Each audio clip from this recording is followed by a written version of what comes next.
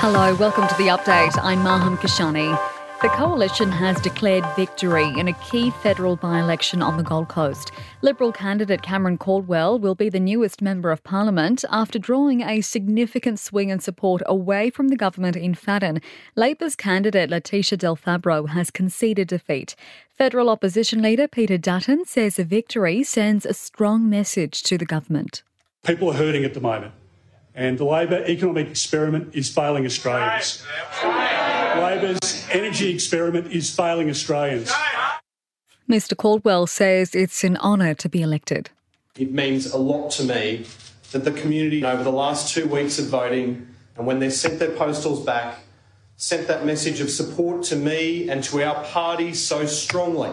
And despite the result, Ms Del Fabro says it's been a fantastic campaign. Together we've knocked thousands of doors and made thousands of phone calls, and we've had a great chance to talk about Anthony Albanese Labor policies like cheaper childcare, cheaper medicines. A man's been charged with murder and attempted murder after a shooting during a standoff with police in Adelaide's East. 2 women were found collapsed on the driveway of a Campbelltown home yesterday. One woman died at the scene, the other had serious injuries. The 51-year-old man's due in court tomorrow.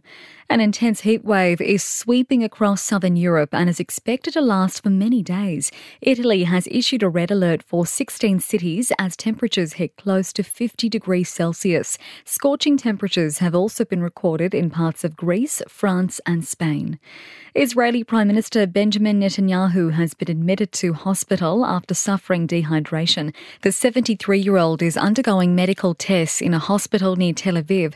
He says he's feeling very good and has thanked the public for their support.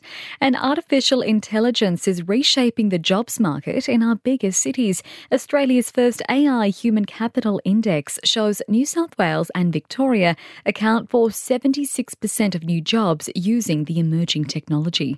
In sport, Marketa Vondrasova has become the first unseeded player to win the Wimbledon women's singles title. The 24-year-old stunned Tunisia's Ons Jabeur 6-4, 6-4, leaving Jabeur as the runner-up for the second straight year.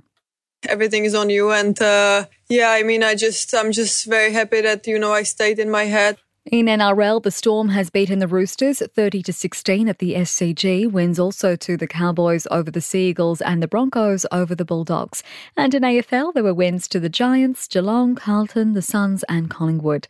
In entertainment news, an iconic Aussie rock band is set to reunite to mark the 20th anniversary of their celebrated album. Powderfinger is releasing a deluxe vinyl and CD of their album Vulture Street this month before getting back together in Brisbane in August for a film screening of their 2004 documentary.